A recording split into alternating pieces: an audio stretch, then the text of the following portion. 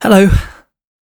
Welcome to the first of what I hope will be a series of recordings focusing over a short format, maybe 20 minutes or so, on some given concept from philosophy, critical theory, political philosophy, Marxism, and so on.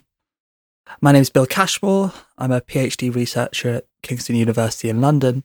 I work mostly on Marxism and increasingly on Sylvia Wynter. The aim of the recordings, I suppose, will be to provide some kind of basic explanation of what's going on with a given concept, but also perhaps to make some kind of intervention about the ways that we should be thinking through that concept. So hopefully it won't just be there for those who aren't familiar with the concept, but also perhaps provide some engagement at the level of philosophical discourse around the proper use of these concepts, which we'll find fairly frequently. I've chosen as the first entry into this series identity politics, which is by no means an easy concept, but it's one that is thrown around quite frequently, especially in popular discourse, perhaps of all radical terms that at least began radically. It's the one that is now the most familiar to someone in the pages of The Telegraph or watching Fox News. So it's fairly well known that the term identity politics first appears in a statement made by the Combahee River Collective, a group of black lesbian socialists, in 1977. Here is how they describe it. Merely naming the pejorative stereotypes attributed to black women, let alone cataloguing the cruel, often murderous treatment we receive, indicates how little value has been placed upon our lives during 4 centuries of bondage in the Western Hemisphere. We realise that the only people who care enough about us to work consistently for our liberation are us. Our politics evolve from a healthy love for ourselves, our sisters, and our community, which allows us to continue our struggle and work. This focusing upon our own oppression is embodied in the concept of identity politics. We believe that the most profound and potentially most radical politics come directly out of our own identity, as opposed to working to end someone else's oppression. So here, the claim is fairly clear, that there is a mode of oppression specific to black women that is irreducible to that experienced by, for example, white women or black men, but nonetheless is a function of both patriarchy and white supremacy, and they say later on in the piece, capitalism. Let me note at the outset that this description seems to be only ambiguously related to the concept of identity. There is little, it seems, in the claim that modes of oppression vary between social groups that requires anything to be said about identity per se. Indeed, what is striking throughout much of the literature understood to be in the tradition of quote-unquote identity politics is the disdain with which the concept of identity is actually treated. Everywhere, it is the concept of difference, not identity, that is given precedence. At least for the writers of the Combahee River Statement, it is clear that identity amounts to something like the socially produced understandings of ourselves that we are given the moment we begin to interact with society. They are thus by no means radical by themselves. However, the understanding of these identities, the reasons for their production, provides something like a liberatory moment. Quote, "In our consciousness-raising sessions, for example, we have in many ways gone beyond white women's revelations because we are dealing with the implications of race and class as well as sex. Even our black women's style of talking and testifying in black language about what we have experienced has a resonance that is both cultural and political. An example of this kind of revelation or conceptualization occurred at a meeting as we discussed the ways in which our early intellectual interests had been attacked by our peers, particularly black males. We discovered that all of us, because we were smart and had also been considered quote-unquote ugly, i.e. smart ugly. Smart ugly crystallized the way in which most of us had been forced to develop our intellects at great cost to our, quote, social lives. That was a long quotation, but that's the end. Perhaps an even more famous example is Audre Lorde's famous improvised address, "The master's tools will never dismantle the master's house." Though again, identity here hardly ever appears as a concept. It is again always difference. The differences between women opposed to the difference between men and women, that is, given the important role. Here again, it is only in the acknowledgement of differences between the subjects of feminism that allows for the full understanding of what this liberation would entail. It is clear that, for Lorde, while there may be incommunicable differences between the experience of people of differing identities, these differences are social phenomena whose concrete existence must be understood as a product of the totality of society. I want to note here a surprising heritage of Lorde's argument. Listen to this quotation, first from Audre Lorde. Quote, "Advocating the mere tolerance of difference between women is the grossest reformism. It is a total denial of the creative function of difference in our lives. Difference must not be merely tolerated, but seen as a fund of necessary polarities between which our creativity can spark like a dialectic. Without community, there is no liberation. Only the most vulnerable and temporary armistice between an individual and her oppression. But community must not mean a shedding of our differences, nor the pathetic pretense that these differences do not exist." End quote. And now another quotation from a perhaps surprising source. "Many dare not acknowledge openly that there still exist contradictions among the people, which are the very forces that move our society forward. Many people refuse to admit that contradictions still exist in a socialist society, with the result that when confronted with social contradictions, they become timid and helpless. They do not understand that socialist society grows more united and consolidated precisely through the ceaseless process of correctly dealing with and resolving contradictions. For this reason, we need to explain things to our people, our cadres in the first place, to help them understand contradictions in a socialist society and learn how to deal with such contradictions in a correct way." End quote. Now you can play a game and try and guess who that is, but perhaps some of you will have realised that that's Mao Zedong, that old intersectional woke feminist, in his famous On the Correct Handling of Contradictions Amongst the People. Indeed, given Audre Lorde's proximity to the Black Panthers, and the extent to which the philosophy of the Panthers, particularly that articulated by Huey Newton, was influenced by Mao, suggests that when Audre Lorde refers to, quote, non-dominant as opposed to dominant differences, and that successful radical politics involves the acknowledgement and management of such non-dominant differences, she was, surreptitiously, we could think, rephrasing Mao's concept of antagonistic and non-antagonistic contradiction, or at least to say that they were working in her thought. All this is to say that identity politics, at least at this moment, is an attempt to articulate a political subject that, rather than paper over differences with a merely abstract appeal to universality, whose idealism would be in danger of re-importing the particular but without recognising it, essentially presenting perhaps a vision of universality, but a vision of universality which is in fact still particular, and thus ideological since it doesn't recognise its true nature. Identity politics would attempt to construct a concretely universal subject of action, mediated always by the contradictions present in our oppressive actuality. Now perhaps someone would say, so far so good, but identity politics has now, in 2023, become about something else. It's now a merely corporate idea, part of capitalism.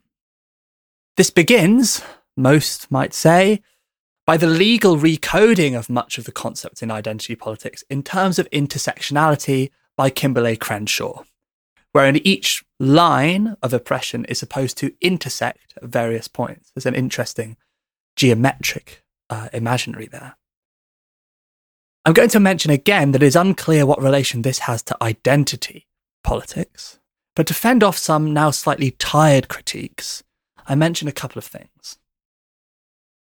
For one, we ought to uncontroversially admit that quote-unquote intersectionality has been successfully captured as a discourse of Western institutions which, in the mere recognition of the validity of certain identities, by no means accomplishes anything approaching a radical politics. This really seems to be the spectral existence of the symbols of identity politics without its spirit. No one seriously on the left is suggesting that M&M's removing their colours for Pride Month, or Hillary Clinton referring to intersectionality in a speech to the Democratic National Congress, amounts to any real kind of progress on this front. Quite the opposite, really, since it substitutes the investigation of the constitution of identities in service of a broad coalition of radical politics with an apologia for the liberal actuality at the end of history. Moreover, one clear failure of strategy with identity politics is that these identities have been taken up and commodified, so that what were initially political identities are just consumer groups. And indeed, the discourse, we could say, is taken up as the grounding principle of the way that many of us are now thinking about identity, such that these identities are rendered exchangeable, removed of any real relation to the social totality that produces them. Now, in this case, the acknowledgement of identity is no longer related to a broader political project, and identity politics has therefore been thoroughly defanged. All that is solid melts into branding. It is this that many think identity politics has invariably become. And now there is perhaps no more repeated criticism than that of identity, or, in those accounts that want to tap into the discourses provided out of the Murdoch press, and even spiked online, wokeness.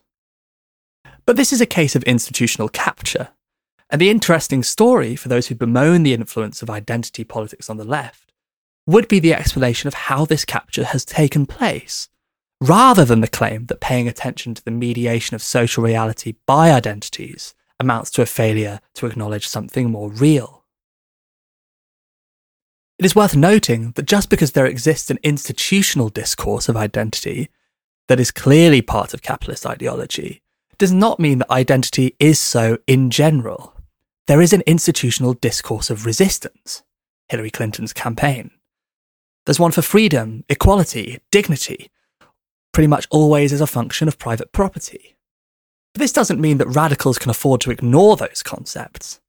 Indeed, opposing oneself to identity politics in this sense often means, for those making this kind of argument, that they accept the terms of a debate set by the forces of reaction and spend their time fighting spectres rather than looking for revolutionary spirit.